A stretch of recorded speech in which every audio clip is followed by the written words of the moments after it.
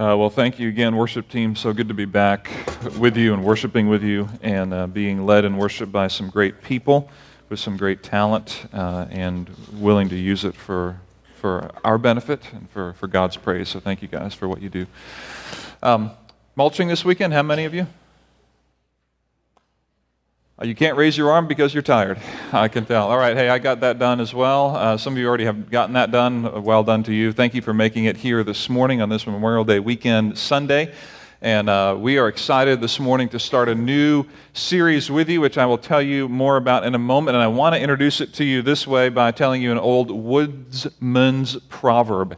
All right, an old woodsman's proverb that you have probably heard is this: a tree is best measured when it's down. You ever hear that? Tree is best measured when it's down. True, right?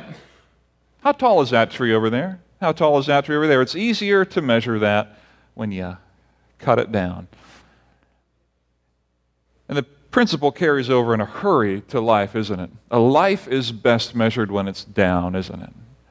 The measure of a life is rarely in what you do while you're still alive, but is most often measured and best measured when your life is down. At the end of it, when there's no more mistakes to make, no more choices that will lead you somewhere else, no more whatever, that people can then look at the finished product and measure it.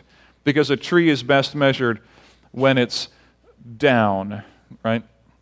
In this series that we're in, called Tattered Life, Timeless Legacy, we are going to look at the life of a man whose life and tree is now down. We're going to look at the life of King David of Israel, and we're going to look at his life to try to measure what we can about two people. Number one, about him and humanity and what we can learn from him, but number two, about his God. David was a man full of irony, full of ironic balances. David was a man who has such a strong reputation that everybody in here, I would bet, knows somebody named David. Raise your hand if you know no one living right now named David. How many of you in here are lying right now? No, I'm just kidding. How many of you in here know someone living named Saul right now? Right? There are not many of us, but some. David's life is so strong and his reputation so powerful that we consider the name David even now to be a strong name. Why? Because of him. Because of him. Because of nothing else but him. And imagine that being your legacy, that people name their children after you because your reputation, your character, your measurement is so profound. That's the life of David. But David's story is interesting. David shows us a man of deep character and deep sin who served a God of deeper grace. See, David's life, if you know anything about it, is not perfect. In fact, it's far from perfect. But he is a man of deep character. He is a man that should be modeled after. His choices were profound in some cases, but we also need to be honest about David. He's a man of deep sin that would have derailed most of us, if not all of us, in our careers and our life. He is a man who committed adultery, all right? That means he slept with another man's wife. Okay, how many of you who know people who have done that, those men are still successful in the profession in which they are in, and are still honored and revered in the profession that they are in? This is King David. And he goes further, and then he has this woman's husband killed. How many murderers do you know who are honored and revered and who are looked up to as great men of God? And then to make things even worse, David has a bunch of children, and he becomes a very, very passive father. In fact, there are things going on with his children that he does not know anything about. And we can all relate to that to some degree, but not to the degree in which David does. He becomes a passive father, kind of dealing with the effects of his own sin. Now, how many men that you know who are passive fathers and who are absent and checked out do you look at and say, man, I can't wait to name my kid after them? And so what gives with David? A man of great character, yes. A man of great sin and failure, yes. And this is the irony of the life of David, because what draws all this together is not just that he was smart, wise, strong, or handsome. What draws all this together is that even though he was a man of deep character and deep sin, he served a God of deeper grace. That is what weaves his life together. That is what pulls his tattered life to become a timeless legacy. Now, here's what we know about a life. If a life is best measured when it's down, the question is, what do we measure a life on? For almost all of us, we have pursuits, goals, aims in life that we get after, whether it's making a certain amount of money or living in a certain kind of house or marrying a certain kind of person. That if we're honest with ourselves, that often what we measure the success of our life by are things that are very measurable. And here's what we're going to see this morning as we just get into the life of David. That the best measure of a life is to measure the immeasurables. And you know this is true. That the best measure of a life is to measure the immeasurables. That as you think about the funerals that you have been at, how many funerals have you ever been at where the pastor or family member sharing family gatherings or family greetings has said, you know what? They made $1 million by the time they were 30. It's amazing what they were able to do. How many of you have ever been at a funeral where they said, you know what? We're so grateful to have known them. They went on so many great vacations that were awesome. And they went to, here, they went here, they went here, they went here.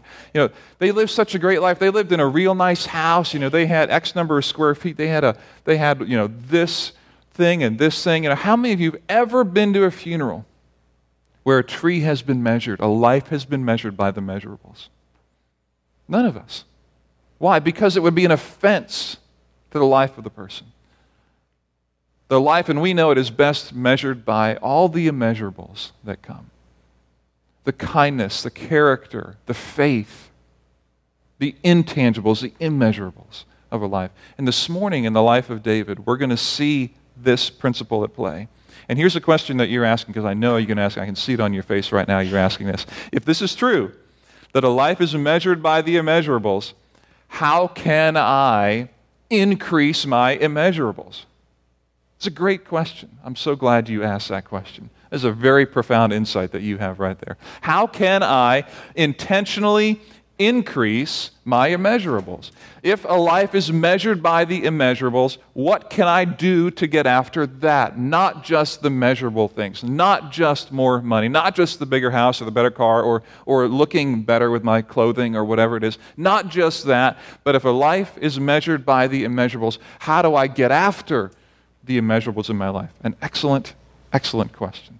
And you have found yourself in the right place to answer that this morning. So if you have your Bible, why don't you turn there with me to the Old Testament. Just kind of dust that off as you go through your Bible, or if you have your phone or your tablet or whatever that you're on to find it. We're going to go to the book of 1 Samuel.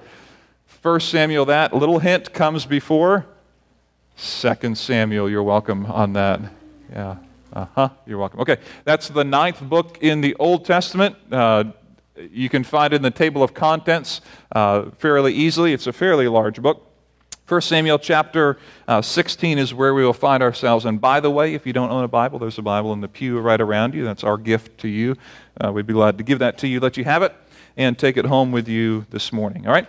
So 1 Samuel 16, I want to share a little bit of background to this story and then tell you the story that's happening, because it's a really neat story. You may know in the history of Israel at this point, there is a king right now meaning 1 Samuel 16. Right now, if you're in Israel, your king is Saul. And Saul was chosen because the people of Israel were angry with God or disappointed and wanted what the other nations had. And God gave them a king that looked really good. And he was chosen by the people, and God signed off on it. He said, this is fine. Let the people have what they would like. And Saul became the king. Now, you should also know this. Well, you do, because you're there right now. If you're in ancient Israel, you know that Saul has already kind of blown it. And you are living in a time of nationwide chaos. If you can imagine President Obama making very controversial decisions and actually having more power than he does now, not having the checks and balances of the legislative and judicial branches of our government, but having greater and stronger executive level powers that he does now. Imagine that there were very few checks and balances for him, and imagine that he kind of went off the rails. Imagine the discomfort we would feel as a nation with a leader who's doing things that shows that he's kind of going a little mad. This doesn't make sense. He's kind of putting us at risk as a people. And this is what Saul is doing. He is not following the Lord fully. He is acting like a priest when he has no business acting like a priest. He is getting reproved or rebuked by Samuel, who's the other key religious leader, spiritual leader right now. Samuel is like the key man, the Levitical judge who can handle all spiritual matters in the country right now. And Samuel is against Saul. And if you're in the inner circle, you already know this, that by 1 Samuel 16, God has already said to Saul, I am done with you. You will no longer remain king.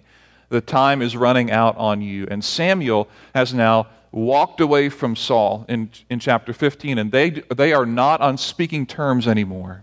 And in fact, Samuel will not see Saul until Saul commits suicide at the end of his life. So you're living in a time of national turmoil and uncertainty, and Saul is no longer our great Savior and King. We're now a little bit worried about what will happen. And after Samuel gets the news from God that he is no longer pleased with Saul and he's done with him, Samuel begins to mourn. And he begins to react to that internally and emotionally because he was the one who anointed Saul with oil to be king in the first place. He's the one who is the anointer in this time. And so Samuel, we pick up the story here in chapter 16, verse 1. And the Lord says to Samuel in chapter 16, verse 1, how long will you mourn for Saul? Since I have rejected him as king over Israel, fill your horn with oil and be on your way. I'm sending you to Jesse of Bethlehem. I have chosen one of his sons to be king. But Samuel said, how can I go? Saul will hear about it and kill me.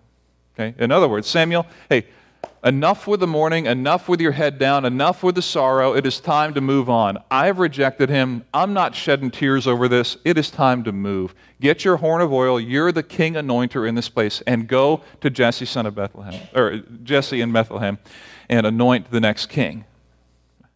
Chosen one of his sons to be king.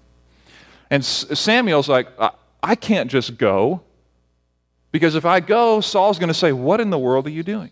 Imagine, if you will, in our world, the Secretary of State traveling unannounced and unapproved and unscheduled trip to whatever, North Korea, just to make it interesting for the fun of it, all right? Can you imagine what the president might think? What are you doing? Are you kidding me? You didn't approve this. You're going off the grid. Samuel is a high-ranking official, if you will, all right?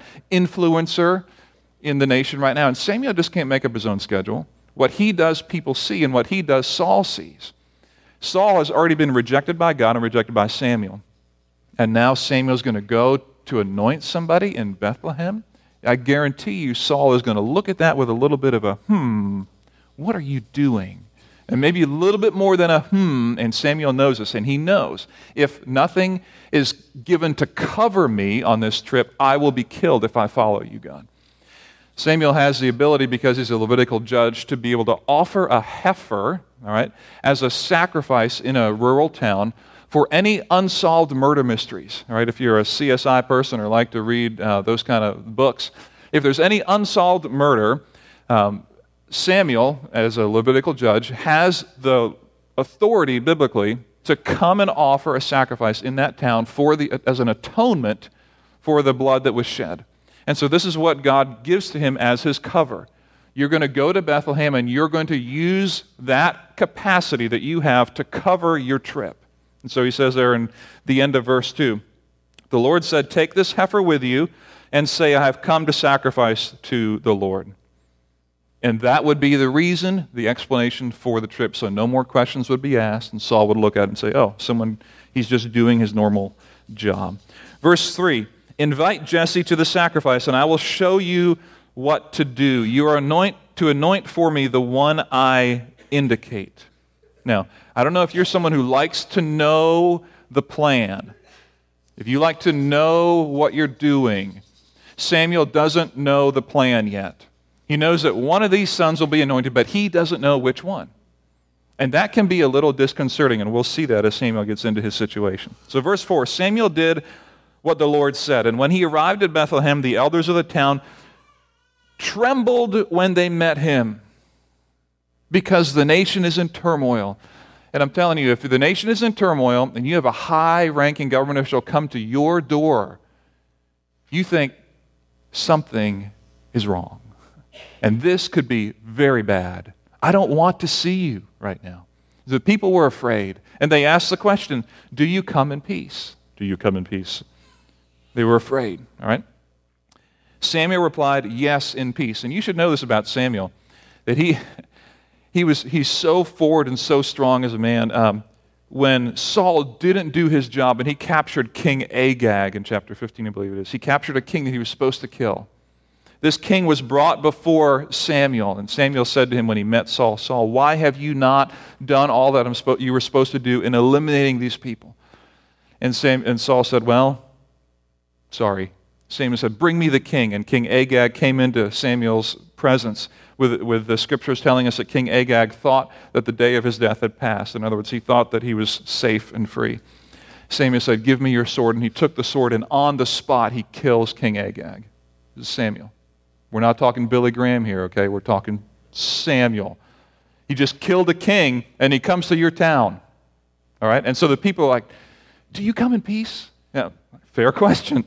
I don't know. Does he come in peace? And so he comes in peace, and he says, yes, I come in peace. I have come to sacrifice to the Lord. Consecrate yourselves and come to the sacrifice with me. And then he consecrated Jesse and his sons and invited them to the sacrifice. This whole event, this consecration involves getting clean, taking a ceremonial bath, changing to clean clothes, abstaining from sexual contact, abstaining from certain kinds of food, and just being in a state of cleanliness from inside out as much as you can. So a big deal. This doesn't happen in 5 minutes. This is we're preparing for this moment. And it is not clear exactly what the end game is. Why are you here to consecrate what? Who? For what end? It's not clear, and Samuel doesn't say. So when they arrived, and this is Jesse's family, and his sons arrived, you can imagine what it would be like to be one of Jesse's sons or to be in the family, and to think what Jesse is thinking, like, wow, yesterday I had no idea that this was going to happen. Today, here we are. Samuel is here. Our family is being consecrated. Wow, big deal. So they come.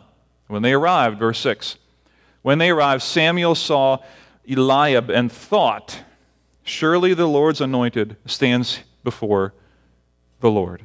Now, Samuel's thinking this in his mind. It's important to see. He hasn't said that. You see that word? He thought in his mind. So he's thinking in this moment, like, this guy must be the one. Because again, he doesn't know. God didn't tell him which of the sons it would be. So he sees him and he's like, he looks good. I could see him being king. So he's thinking, this guy might be the right one. But the Lord said to Samuel, and again, this is like an internal conversation, like, I think he's a good one. God's like, no, I don't think so, Samuel. I don't think. This is all internal. He says, do not consider his appearance or his height, for I have rejected him. The Lord does not look at the things that man looks at. And then he makes a statement that many of you know, and if you don't know it, this is very important for you to have and to own and to process.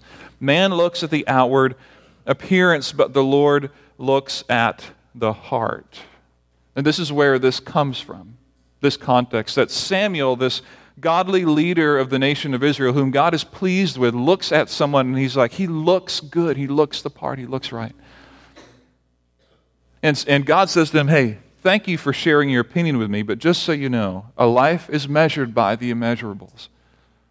Not by what kind of clothes he's wearing, not by how much body fat he has, not by whether he has a tan line or not by the size of his nose or what his eyes are doing or his smile, not by anything that you would measure yourself against when you look in the mirror at yourself and wish there was something different about you. The life is measured by the immeasurables, not by what you so want to change. And if I could say something particularly to our young girls, our young ladies in particular, not that young men don't stare in the mirror, but ladies tend to spend maybe a little bit more time in their life in the mirror. Maybe it has to do with having hair. I don't know what that's about. If there's one thing I could encourage you to do, is to take this verse, even just the last phrase of this verse, and put it right on the bottom of that mirror as you look at yourself and you see over and over and over again the things that you wish were different about your face, about your body. Because literally the Hebrew here says man looks at the face or the eyes and judges. but God looks at the heart. And so as you look at yourself in the mirror, see the truth from God, that a life is measured by the immeasurables, not just by what you see looking back at you in that mirror. Even Samuel got that wrong. Even Samuel got that wrong. So God says to Samuel, hey, he's not the one. Looks great, but he's not the one. The next son comes up. Jesse called Abinadab and had him pass in front of Samuel. But Samuel said, the Lord has not chosen this one either. You imagine Samuel, again, not knowing the plan. I don't know who this is going to be. Verse 9, Jesse then had Shammah pass by, but Samuel said, nor has the Lord chosen this one. At this point, I'm sure Jesse's wondering, what are we doing? Like, what game are we playing? I've had 3 people go by. I don't even know what you're here to do. Okay. So Jesse then, verse 10, had 7 of his sons pass before Samuel. Imagine that over and over. No, not this one. You have any more? Not this one. Not this one. Not this one. But Samuel said to him, the Lord has not chosen these. And can you imagine in that moment the confusion that Samuel would have? Like, all the boys in the room are done. He just told Jesse, bring all of your sons, and all the sons just walk before him. And he's like, God, did I get the right Jesse? Like, are there 2 Jessys in Bethlehem? And did I go to the wrong one? Because these sons are here, and you said none of them. And so he asks the question, do you have anybody else? Like, did you adopt a son somewhere? Do you have like a son who's actually a cousin or a nephew that you just call us? I mean, is there anybody else at all? And Jesse's like, yeah, I do have another son. Actually, come to think of it, I do. And I mean, I didn't think it was important enough that he be here. In fact, I thought he could miss this. It would be okay with me if he wasn't here. I know you said bring all your sons, but listen, he's the youngest. And actually, the Hebrew word can be translated, he's the smallest as well. I'm not going to say it, but he's the least important because he can afford to miss this moment. But if you want me to, I can get him for you. I mean, he's out in the field with the sheep. Samuel said, verse 11, send for him. We will not sit down until he arrives. And can you imagine the awkward moments that would pass? You ever been in an awkward family situation? This is not, you know this, right? This is not just text David in the field and tell him to come in. This is someone goes out to the field. Someone else watches the sheep. Then he comes back in, and then he has to get ceremonially clean and go through the process of being consecrated. Cleaning up and getting new clothes on. I mean, he's got to do the whole deal. We're talking a while. We will not sit down until he arrives. Evidently, they sat down, because in verse 12, he had him sent and had him brought in, and he was ruddy with a fine appearance and handsome features, and the Lord said, rise and anoint him. He is the one. And so Samuel took the horn of oil and anointed him in the presence of his brothers. And from that day on, the Spirit of the Lord came upon David in power, and Samuel went to Ramah. How do you think that went for the brothers? You ever been jealous of your siblings for any reason whatsoever? You ever feel like they got treated unfairly? Maybe they got a little bit of a break. So here's David in the presence of his older and bigger brothers. He gets anointed by Samuel. And you didn't.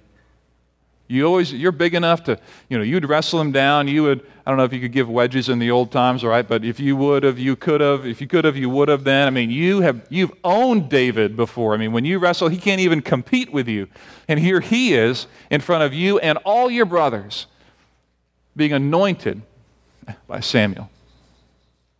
It's amazing. Have you ever felt like it was okay if you weren't a part of the party? Have you ever felt like people really didn't care if you were part of the big event or not? Have you ever felt ostracized? You ever felt like other people belong to be there, but I don't? Because this is David's beginning. Being the smallest and the youngest, the one that his own father thought, he doesn't even need to be here for this because there's no way that anything meaningful will happen with David here. My other sons can be consecrated, but not him. You ever have that pain from a parent, from someone who should protect you and care for you and love you. This is David's beginning. This is where he starts. The question is, what does he do next? What do you do if you're the youngest son and this moment has just happened to you, where in front of all your brothers and your father, you are anointed. You don't know what for yet. We know because we're reading later on, but Samuel doesn't say what you're anointed to do. In that day and age, the anointing of Samuel is simply an acknowledgement that there's something special. There's something, we hope, powerful that may come in your life, that your life may mean something through this anointing. But we don't know what for yet. It is not clear here in the text, and we do not believe that at this point David even understood that he was going to be the next king. I guarantee you that if this were clear to him and his brothers, that word would get out. I guarantee you that. And we don't see that word getting out until 1 Samuel 24, years later. And the first person to acknowledge that David will be the next king is Saul himself.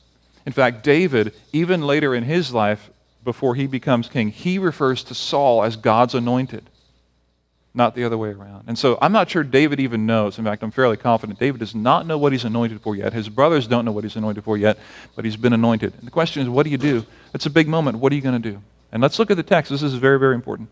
What happens next is this. In verse 14, the scene shifts back from this little town in Bethlehem, and the transition comes into play, and we now see what happens in the king's palace in verse 14.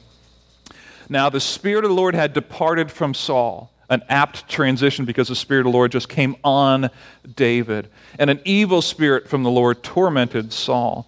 And so Saul's attendants said to him, and you can see the tension in the castle there, "See, an evil spirit from God is tormenting you. Let our Lord command his servants here to search for someone who can play the harp. He will play when the evil spirit from God comes upon you, and you will feel better." So Saul said to his attendants, "Find someone who plays well and bring him to me." And one of his servants answered, "I've seen a son of Jesse of Bethlehem who knows how to play the harp, and he is a brave man and a warrior. He speaks well and is a fine-looking man, and the Lord is with him." Then Saul sent messengers to Jesse and said, "Send me your son David." And then look at this next phrase. This is so important. "Send me your son David, who is with the sheep." Send me your son David, who's with the sheep. You know, the one who didn't call a press conference when he was anointed by Samuel? Remember that David who, after that great moment, he went back to doing what he was supposed to do. After that moment when he was right in front of all of his brothers and could have leveraged that moment for his benefit, could have rubbed it in his brothers' faces, he went back to the fields to do the common grunt work of a youngest son. And he remained there with the sheep. Pretty profound insight into the character of David, who, when given an opportunity, says, "You know what?